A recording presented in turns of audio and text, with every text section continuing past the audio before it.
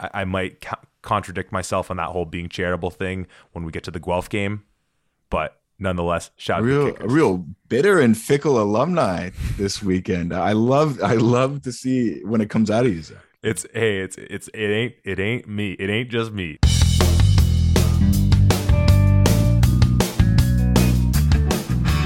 Hello and welcome to At the 55, your home for OUA football. Me and Nate are on the mics to break down the Thanksgiving slate of games that came your way here in Week 7 of the OUA.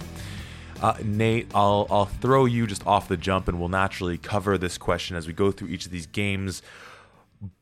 Did we learn anything this weekend? I'm gonna avoid your question. I'm gonna say, I went this weekend thinking it was gonna be pretty chalk, and I think a lot of people did as well.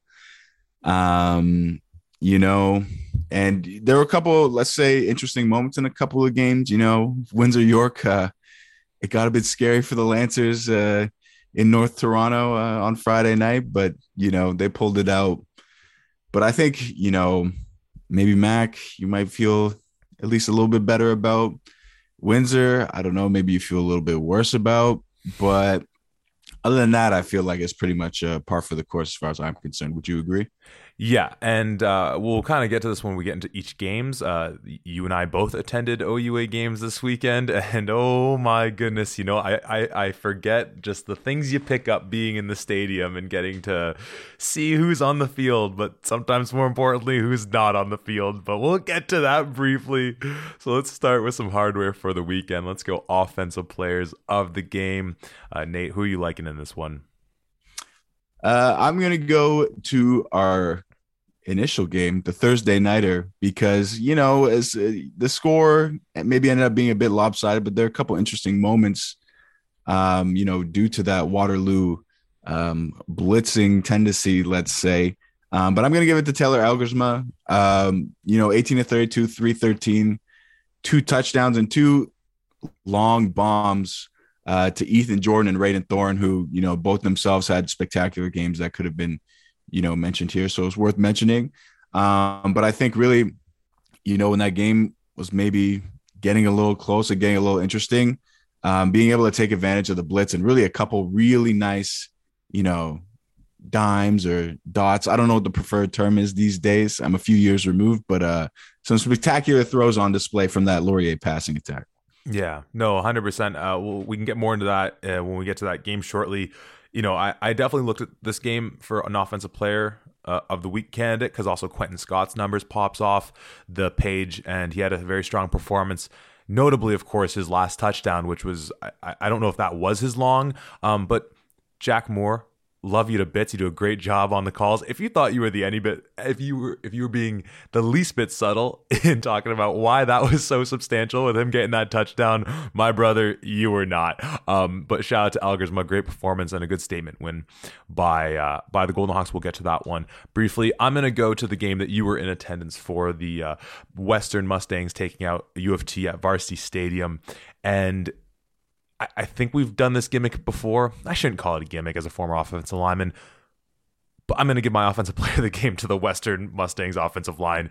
I mean, Edward Bonatti, 213 yards and 4 TDs on his own, but then Keon Edwards had 139 and 2 touchdowns as well. I mean, that's crazy. Like, on the whole, you rushed for 362 yards and 6 TDs. I'm not gonna split the baby in half. We're not gonna go with some, ancient civilization type justice. I'm giving it to the 5 dudes up front, opening those gaps for whoever wanted to run the ball for the Western Mustangs, and shout out that incredible group. Moving over to the defensive side of the ball, who do you like? Yeah, maybe the most impressive performance on the weekend, but it was that MAC defense. You know, 5 picks in the game. You kind of have your pick of who you wanted from this one from the MAC defense. I'm going to mention a couple guys. Demetrius Masuka ended up having 2 picks on the day. Josh Cumber with the pick, Dylan Hilliard with the pick. But I'm going to go with the big man, Beckos, who had the pick 6 on the game. Really kind of put an exclamation point on that one. And, just overall, a really dominant performance by that MAC defense. So, a lot of deserving candidates, but I'm going to go with Beckos. Guelph had 131 yards total offense.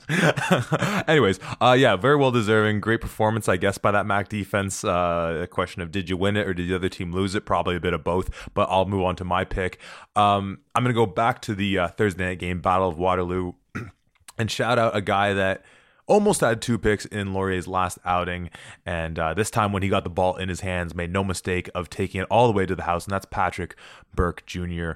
with the first major of the game, the interception that he took back for 58 yards, also credited with a breakup on the play. And as we start to see, and Shamari got 2 interceptions. One was on the last play of the game, I believe, and he definitely tried to take it back to the house as opposed to just taking it down. Love you, Shamari. That's a Shamari play if I seen one. I love starting to see Laurier defenses start to get those turnovers, because that's what made me fall in love with this defensive squad. And obviously it's not the same as it was last year, but a team that gets after that ball hawks a bit, and can rip the ball loose from ball carriers as well. But shout out to Patrick Burke Jr. in that effort. Last but certainly not least, special teams. Nate, who you liking? No, I'm gonna pass it back to you here. Oh, I'm putting you on the spot. You bastard. Okay, I'm gonna make my life easy then, and go with Benjamin McDonald. I think we shouted him out before, but the man kicking the threes for the McMaster Marauders goes 4 for 5 in this one, handling, of course, punting and kick-off duties for Mac as well. It was, I was in attendance for this game. It was a windy night, as it most likely was at all the games. So good on him for math, single-handedly. Well, no, single-handedly outscoring the Guelph Griffins. So shout out to Benjamin McDonald. Ball is in your court, Nate Hobbs. I'm going to go to, the most electric game of the weekend, the Windsor-York game, which is funny because you could take that sarcastically or not, because it was an exciting game after all. But I'm going to go with a guy who is a picture of efficiency, 4 for 4 on field goals on the day, Brady Lister, and, just a good performance. And if I'm not mistaken, that also singly outscores the York. Well, the offense didn't even score the touchdown, so I can't even say the York offense, but York in general. So way to go, Brady Lister, and Windsor on eventually figuring that one out, as all teams do against York. It turns out kickers are not only people, they are in fact football players too. So let's get into the action. We'll start with the Thursday night matchup, Battle of Waterloo. Final score in this ball game: the Wilfrid Laurier Golden Hawks 43, the Waterloo Warriors 22. And the crosstown rivalry, if you know anything about where these schools are situated, doesn't do it justice. It is literally the down the street rivalry. And as I alluded to as well, that final score, this game kind of happened in a few stages, if you will, because it was a tight matchup through the first half. And then, of course, as I was alluding to, Laurier put up another touchdown, seemingly in true garbage time as well. So, to Waterloo's credit, keeping it close in this one on the whole. You already mentioned the performance of Elgersma, and, overall, 18 of 32, the efficiency not necessarily, as sharp as I think we've seen in previous games, and not to compare him to say Evan Hillock, who's just you talked about Lister being the picture of efficiency from the passing standpoint. I mean, it's hard to think of anyone but Hillock in that regard. When you look at a performance like this by Elgersma, kind of taking away the fantastical nature of it with these, the 2 massive deep shots. I'll take any argument that he doesn't have the strongest arm in the OUA at all. Does this kind of compare with a game if, say, he came out and maybe had 250, 1 touchdown, but that efficiency was a little tighter? Is there things to take away from a game where it's like, okay, like maybe he has an efficient game one day, maybe he has a more sort of spectacular game in this respect? Like, how does that weigh into you as a quarterback, someone who knows the position, when you see a performance like this? And it's a great day on the whole for him. Is this different from seeing a game where you don't have necessarily those big shiny plays, but maybe the efficiency is a little nicer? Yeah, and I think to a large extent that Waterloo defense played a role in kind of not necessarily, I guess, dictating what was going to be available for Laurier on the day, and really kind of that efficiency we're used to. Some of the zone slice stuff was really kind of being eliminated by that pressure, which we saw them try these same things against U of T last week. And, they were able to have some success, but at the same time, obviously, Laurier, seemingly just by the result, much more capable of kind of diagnosing that and finding the remedies than that U of T offense. And really, just lighting them up when the opportunity presented itself. And, it's going to be tricky in kind of finding that consistency when you're in kind of that high pressure situation often. And, when you're taking deep shots like that, these are definitely not high percentage throws. We're not, expecting you to be efficient in this scenario, but, lucky enough to connect on a couple of them. And there are a couple others that, maybe were close, but just not connecting. But this was definitely something that in game, you would kind of see them saying, okay, if they're going to get after us, then, we're going to take our shots and we're going to not necessarily live and die by this, but you know what, like you absolutely have to make them pay for playing that way. And, lesser team might not be able to do that, but Laurier proving that they're capable of making that adjustment on the fly and obviously have the weapons to go and get it done. Yeah, and I think it was on the Jordan touchdown, to your point about the pressure and still finding his guy, where he took a good shot and no doubt sort of knew in the face of that pressure where his read was going to be, hucked it down to his guy. And I think it was on the Ethan Jordan 86-yarder, just put it right in the spot, right in the phone booth for him. And, Jordan took it the rest of the way. When we talk about in this matchup, the weapons, and there's definitely more things on the Laurier side to get to in this game that we haven't yet. One thing that I think's flown under the radar a little bit, and we've talked about him sort of intermittently, but just with the lack of team performance, we need to spend at least a moment to talk about what a year James Basiliga is having for a team that, as we said, it's a rebuild. Under the radar, let's say. Yeah, we'll call the season as a whole perhaps under the radar. But for him playing with a first year or a first time starting quarterback, he's leading the OUA. He's tied right now in touchdowns with Savon Magne-Jones at 7 touchdowns. The next highest pass catchers are at 4 apiece, right? He's leading in total yards, averages. And it's just, we talked about when it was you, me, and Tom in that preview pod on, we don't know who's going to be the quarterback necessarily, and whoever it is going to be young and a first-time starter. But having a guy like Basiliga, having a guy like Gordon Lamb, and Lamb's obviously had a bit of a lackluster year, unfortunately.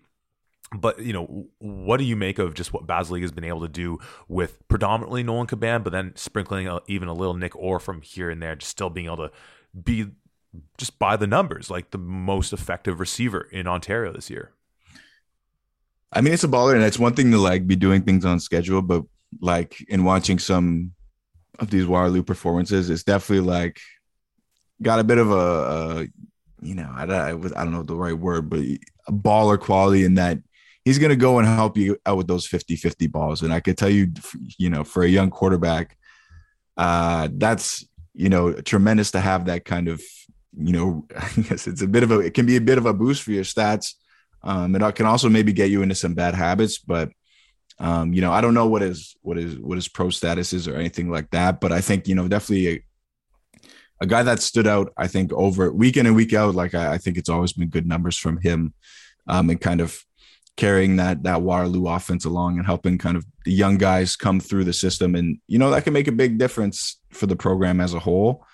I'm very fond of a couple of my big receivers that helped me early on. I had Curtis Carmichael. I had a little guy by the name of Doug Corby when I was a young kid. And, sometimes you make some interesting throws. And I remember, the following year making those same interesting throws. And let's just say I ended up breaking the Queen's record for interceptions in a single season. So, I mean, you ought to be careful that, you're not getting in some bad habits as a quarterback. But I think at the end of the day, obviously, for whatever this season's worth for Waterloo, I think, it's a great performance, and, they'll keep putting along here with the last couple of games and putting up some more numbers, hopefully. You also got to throw the ball to a guy named Chris Osikusi as well. Can we just make sure? Well, I'm clarifying. I wasn't a young guy at that point. Fair. You were a wily veteran, slinging it downfield. What do I mention next? We talked a little bit about the Laurier defense. It's been consistent all year, starting to come on a little stronger now, turning the ball over, which really excites me because I feel like that's been a component of how Laurier plays defense year in, year out. Pardon me.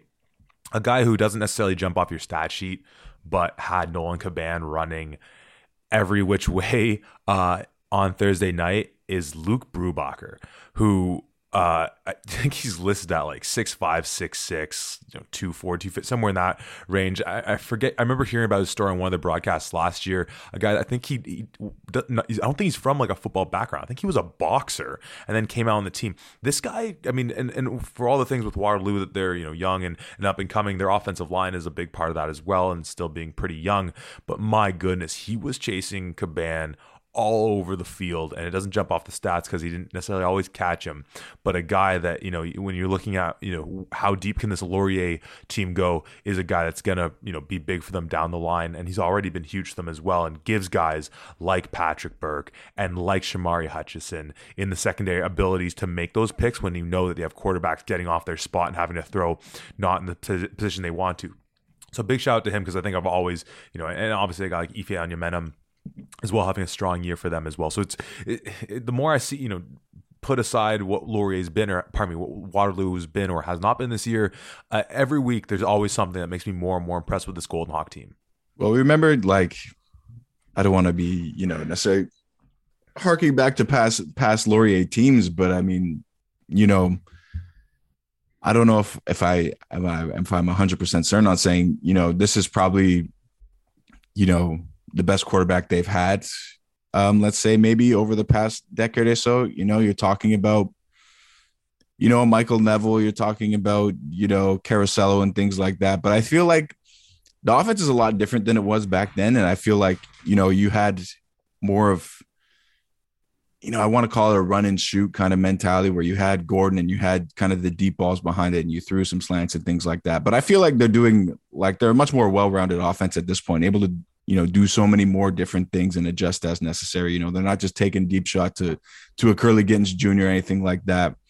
But, at the same time, I think, those defenses those years probably get the nod for me over that current Laurier team. And maybe I'm biased because, you had to go up against them. They certainly, did their thing when they played us, but I feel like it's so interesting to see kind of as the years go on, and really kind of like that DNA is still kind of there to extend. It really, like, to me, it makes me maybe a bit nostalgic, kind of thinking about this team. And, I think there definitely could be a run, obviously depending on how we feel about some other teams, but definitely a team that we could see, in the semifinals or Yates Cup, something like that. And I definitely would be shocked if I didn't see him in the semifinal, depending on the matchup. So, yeah. And you harken back to some of those other teams. Another name that should be mentioned in those sort of QB conversations, Tristan Arndt, for Laurier as well. Also a member of the Faculty of Education at Western University right now. Shout out to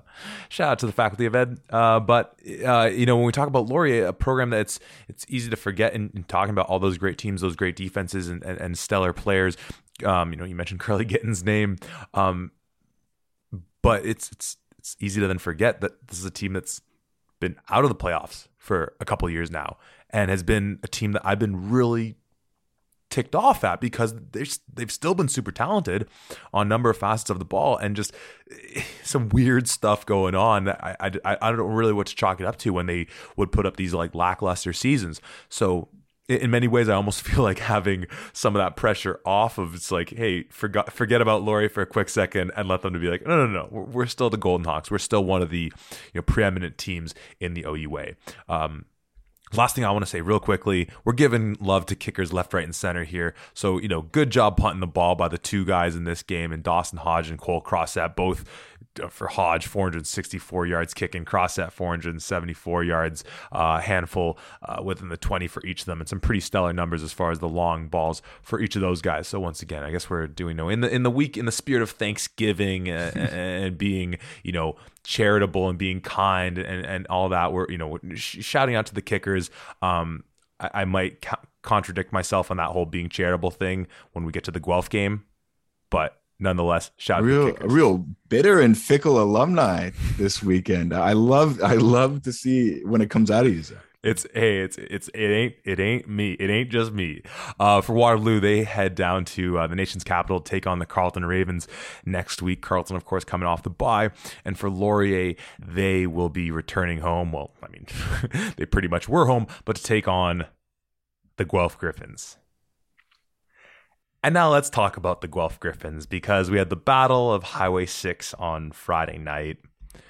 You know, Nate, my lovely father came down to watch me coach in London Friday afternoon. You know, big kind of homecoming game at South Collegiate.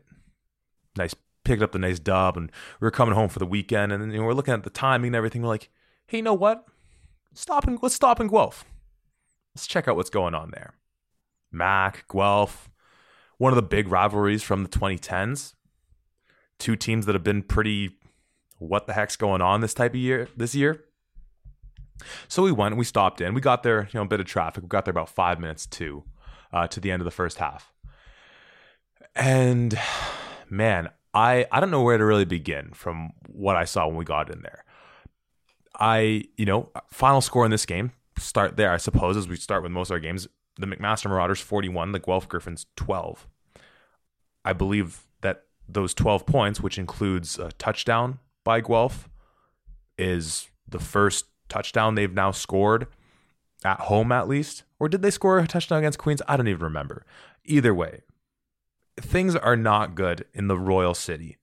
Monumentally not good. Like, that is an understatement. And it's not just the performance on the field.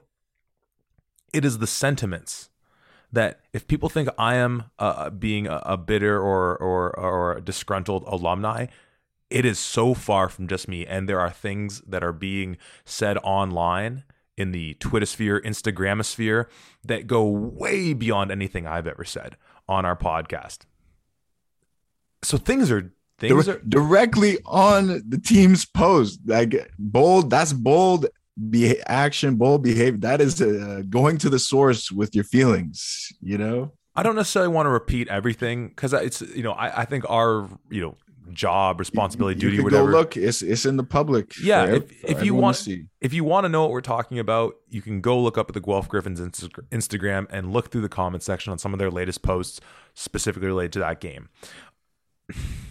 Nate, you've regaled us with some singing before on this pod in celebration of your Queen's Golden Gales, and I may have done a rendition of Law of the Jungle for a time last year when Guelph performed well, but the final lines of that are, you can't take a Griffin's spirit, you can't take a Griffin's heart.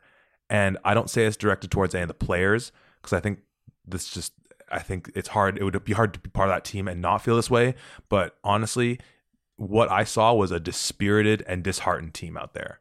And I don't know what's going to happen moving forward with this squad, both on the from all components. But man, this is as bleak a situation as you perhaps have with any team right now in the OUA.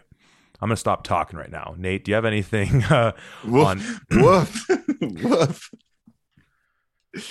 I mean, like, looking at it in kind of the neutral perspective, I mean, I feel like, obviously, I think we've become pretty accustomed to, Guelph success, and obviously, being in the semifinal last year. And I feel like, basically a perennial playoff team. I'm sure at this point, maybe they missed a year here or there, but I feel like, there's sort of a constant in the league, and, having an eye on the program in general and things like that. It always feels like there are a few guys in kind of that pro discussion, a couple on each side of the ball. And I just I don't really see the same things as we saw before, and I feel like I feel pretty lost about what the answer is. I mean, I feel like the quarterback thing, it's been beaten to death. And, when everyone's putting up some non-stellar numbers, maybe you could feel a bit lost as a coach, or, but it's really not good at the moment. And, it's hard to see it getting better in the short term, and you wonder kind of what's going to happen next year. Because we talked about early on kind of this idea that maybe it is going to be a transition year for Guelph. Maybe they were due for kind of a reshuffle in kind of this cycle that they've had over several years. But even kind of in wanting to learn of kind of what's going to be the future of the program, bar like Isaiah Smith, I can't really say oh, we have this quarterback that's looked pretty good, or the defense has shown some flashes and things like that. Like, it's really I'm a bit it's just really not good at the moment, and I don't know if there's much to really hang your hat on at this current point in time. I'll say two last things on the Guelph side, because we should talk about Mac, because this is a team now that in most almost definitely will be making the playoffs. Will be in probably that taking on Queens or Laurier or Ottawa, depending on how that second position shakes out, or how a few other things shake out at the end of the team. So the end of the schedule. So we should be talking about them. But two last things, and the first piece being you mentioned, like, aside from Isaiah Stewart, where's the bright spot? And we've mentioned a few of the guys that have been injured for this team that we still haven't seen: Christian Stewart, Anthony Mortuzo, young guys in their own right, I believe. And maybe they'll come back. But what I find so incredible is thinking how fast forward like 3 years, we're going to be seeing Clark Barnes, kind of doing the Kean Schaefer Baker 2.0 of putting up, being a very good CFL player and being like, wait, where did he play again? He played at Guelph? How was he at Guelph? Oh, right, he had a few of those returns. It's maddening. And then, about the quarterbacks, the things you see being at a game live versus watching on the TV. And honestly, I had to laugh when I saw what I saw sitting there in the stands, because sitting not too far from me in the bleachers was Sean Law, just in street clothes. I don't know what the deal is with that, but when this team was passing the ball effectively, and it should be obviously stated, Keandre Smith having a nice little time for himself with the Hamilton Tiger Cats. It's a big loss at receiver. But when they were passing the ball effectively last year, it was with Sean Law there at the helm, right? So I don't know. But I'm done talking about them. On the Mac side of things, obviously we saw them take a number of or take the ball away a number of times from Guelph. We obviously said that this is a defense. I mean, the questions about Mac haven't been on the defensive side as far as points per game. They're probably up, if not top of the leaderboards right now. We've talked about what Duick's done all year. Daniel Bossett with the 105 yards on the ground, which I don't want to give too much credit for, just with the where Guelph is this year, sort of with them with teams rushing on them. But I go back to something Tom said when Mac beat Waterloo, is it kind of showing that, okay, like, for all the bumps in the early part of the season, say what you want about the competition, but they showed that, okay, we do have all the component parts to put together an effective game 4 quarters. And this wasn't a great game for all 4 quarters of the game for Mac, but is there some confidence you think Mac takes from this one moving forward? I know you've had your eyes on that week 9 matchup with Mac and U of T, but going into Queens, like, is there some things from this game they can take going into a Queens game that's coming off a bye, that the quarterback question is still kind of in the air? What's James Keenan's status? Vrenic just getting better and better each week. What are the takeaways from Mac that you can take from this game going into a pretty massive game against your Golden Gales?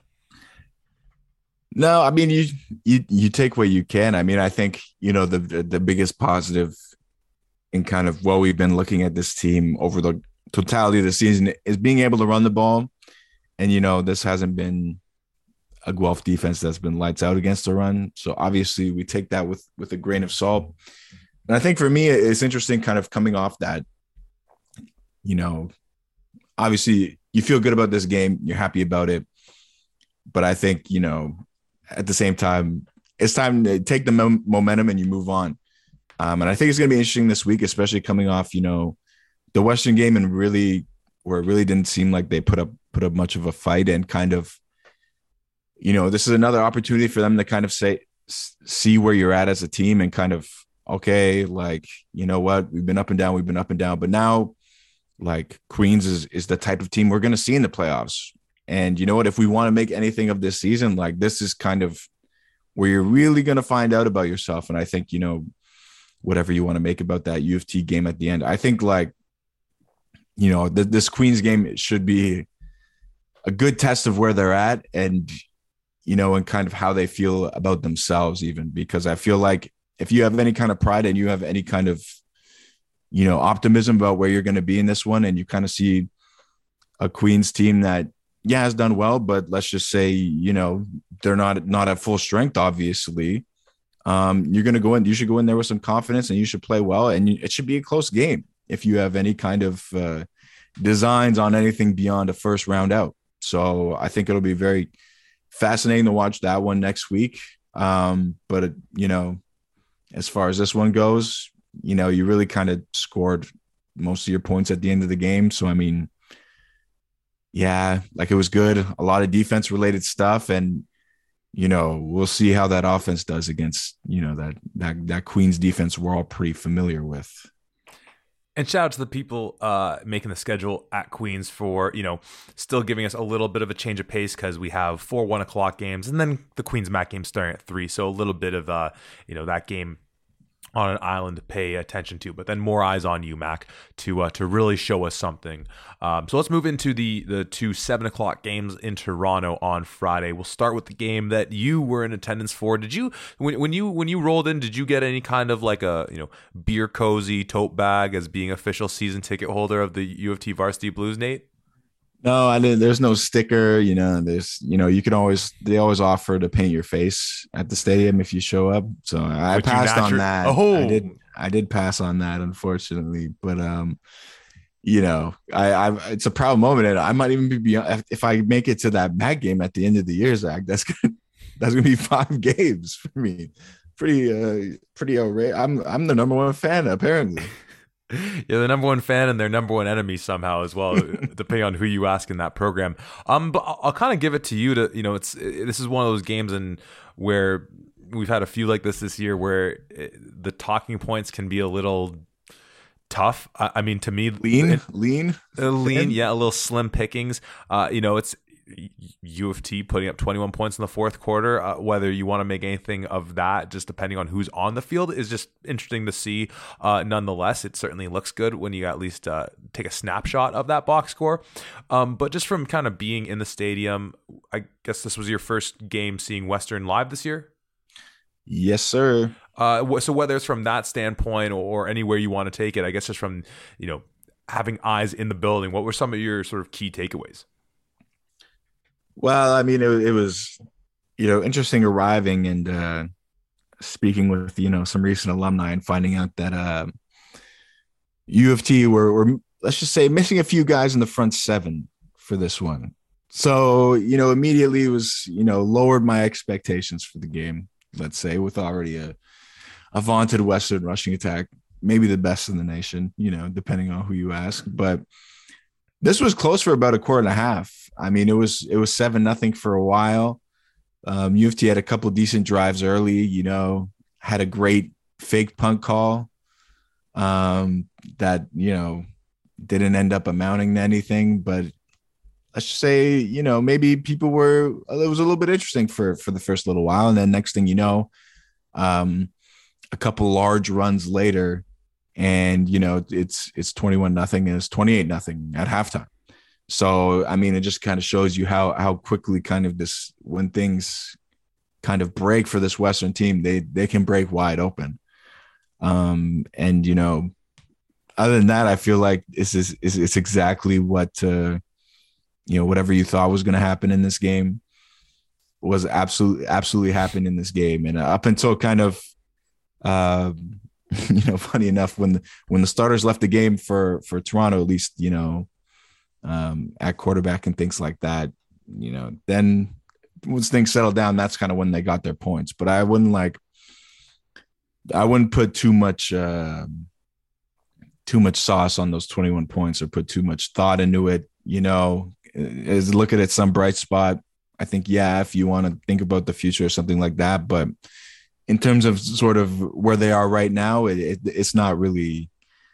This doesn't really change my opinion about them or Western, I don't think. But I will say, for those that do like to partake in a little friendly wager from time to time, you would think there's a lot of Western alumni in the building. Anytime you get Queens playing, Queens or Western or something, the alumni in the city love to make an appearance. And let's just say, barring a 30 something point victory, maybe some of them weren't too happy leaving the stadium because, keeping it on the spread in this one, closed at 40.5 points for Western. And they were covering for a very, very long time. And that is until the clocks hit 0 and the Blues scored on the very last play of the game, covering the spread. So maybe, as much as, Western expects to win, and even talking to some guys, ask them, is this fun? Is this exciting for you guys to watch this? No. And I think, any excitement they did get out of the game was ripped out of their hands at the last minute. So I do take some pleasure in knowing that there are probably a few unhappy Mustangs fans at the end of this game. Yeah, late touchdowns in the Battle of Waterloo, covering spreads, and late touchdowns in this one, ripping all those to shreds. And I don't mean to be hopefully I'm not outing any of the people you've been so delicately talking about, but you not only ran, as my microphone falls down, you not only ran into a Western Mustangs alumni there, but you ran into it at the 55 alumni in Eddie Meredith. Yeah, it was really, really a kind of, full circle moment, it's wow, kind of whose shoes I'm standing in at this very moment, is like staring into a mirror, Zach. No, I think that constantly when I think about you and Eddie. For Western, they return home to take on the Windsor Lancers, and for U of T, they go on their bye before going into that game that we've been very much once again spearheaded by you. Playoffs. They're in the playoffs now. That's a playoff game. 100%. That's a great way to articulate it. And Mac, of course, we talked about that Guelph game as being a playoff game, kind of in that mindset already. So that could be that you hit it on the head when you brought that game up a while ago. That's going to be a really interesting matchup. But we're getting 2 weeks ahead of ourselves, and we do need to talk about one more game involving said Windsor Lancers, who will be taking on Western next week. And it was their victory that they snatched from the I don't want to say from the clutches of defeat, because pretty much it was seemingly a tight first half. But Windsor, final score in this one, 33. The York Lions, 10.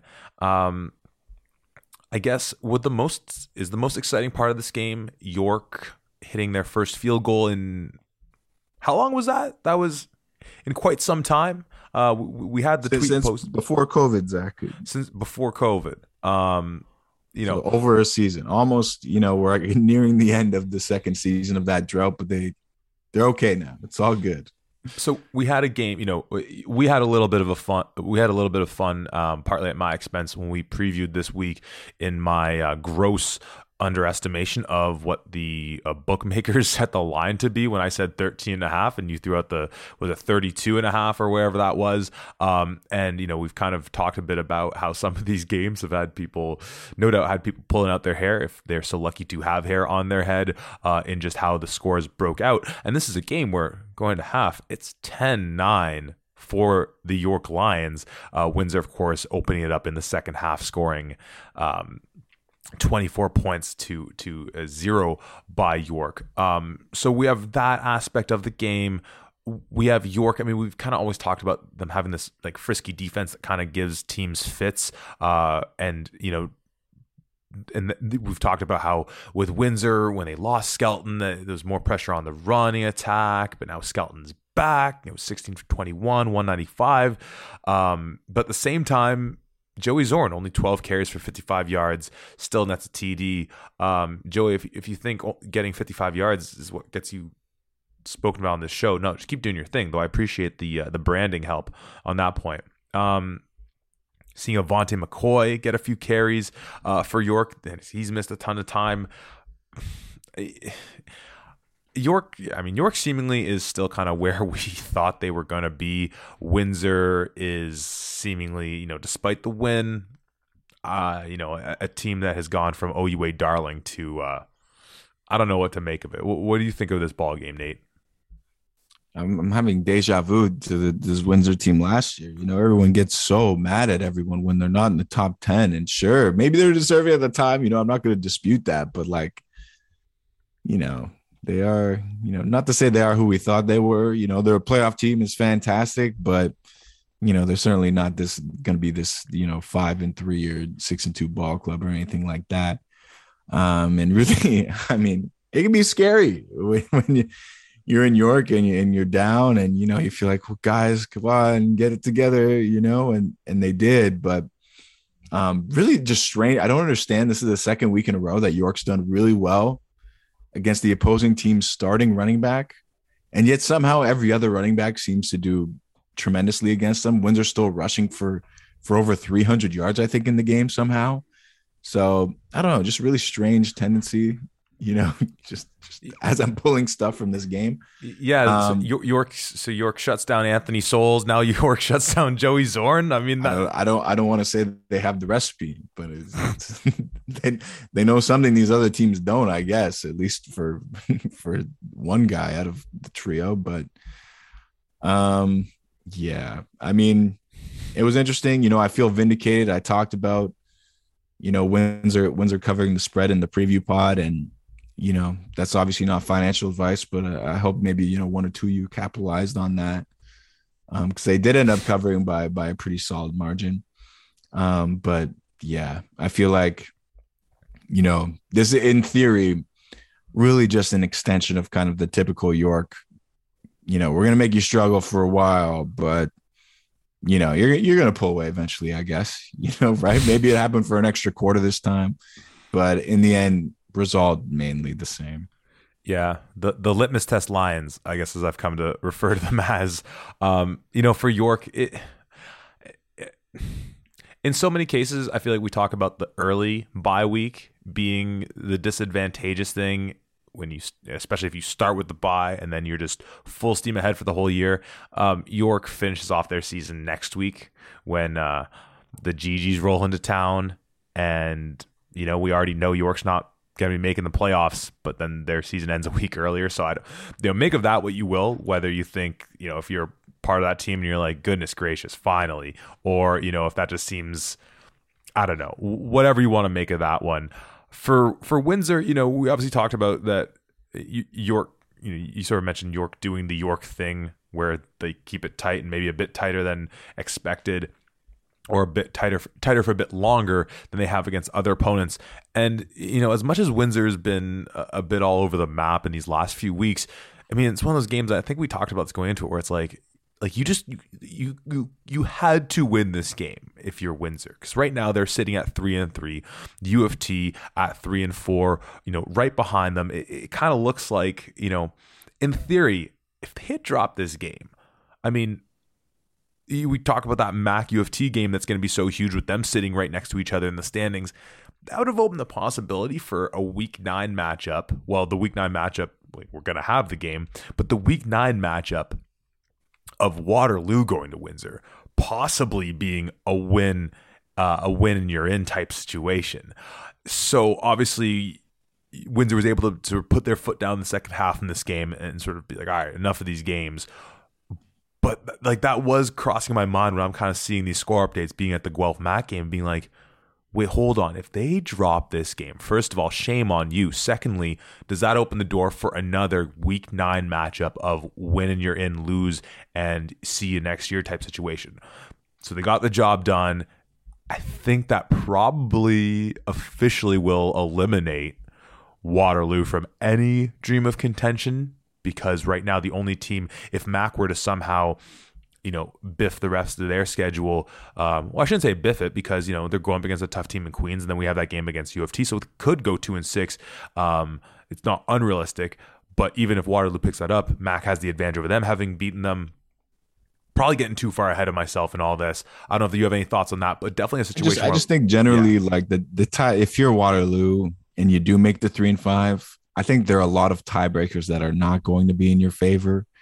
And I think, Windsor, let's say they're going to lose to Western 3-4, even if they drop that last Waterloo game, and say it's, U of T stuck with them at 3-5, then they're okay. Just generally more, I think they have, having that U of T win for Windsor, I think is, makes them pretty solid. But, I'm not saying that for certain. Yeah, no, it'll be interesting to see. Carleton obviously coming off the bye, and they'll be hosting those Waterloo Warriors going into week 8, and kind of seeing where the Ravens are at off of the Panda loss and the big kind of question mark we've kind of just hammered on their 2022 campaign as a whole. It does look like you have, like we talked. It was you, me, and Tom. We kind of did a little tier type conversation of like, you seemingly got your 1. Do you have a 1B, or is it straight into a 2? And if it's a tier 2, how many teams kind of slot into that? And 100%, if we go back and listen to that, there are a number of teams we were putting in that tier 2 that are at the basement right now. But it does seem like you have Western, you have the group of tier 2 teams, and then you have your group of tier 3 teams, and then a couple teams at the bottom that won't be making the playoffs that better luck next year. They are what they are, and the records are the records, and that's they played the games, and that's what happened. To quote you, Nate, we are nothing but men of science, and we can only, judge the empirical data that we get thrown our way week after week and make of it what we will. So with that in mind, and in case I didn't mention it, though I'm certain I must have in passing and talking about the other games, for the Windsor Lancers, they head to Western to take on the Mustangs in week 8. And for York, of course, as I did say, they finish up their season hosting the GGs coming off the bye, coming off of that huge Panda win, retaining Pedro with the GGs. So that'll do it for us with the Week 7 review. You'll be hearing this probably after most people have celebrated Thanksgiving, if that's what you're into. But nonetheless, if you're with your family, loved ones, whomever, or just taking some time to chill out with the long weekend, hope you're having a good time doing whatever you're doing this weekend.